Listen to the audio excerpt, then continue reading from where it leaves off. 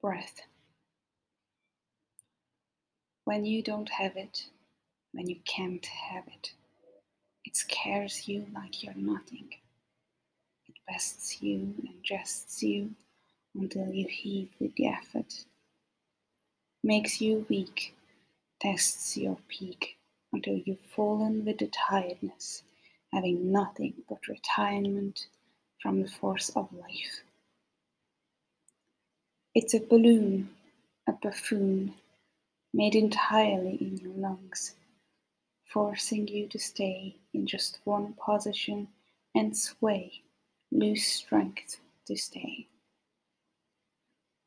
Light, yet heavy in every inner crook and cranny, short, yet tall, fallen in, fallen all, until the breath comes back again, this time to cherish it.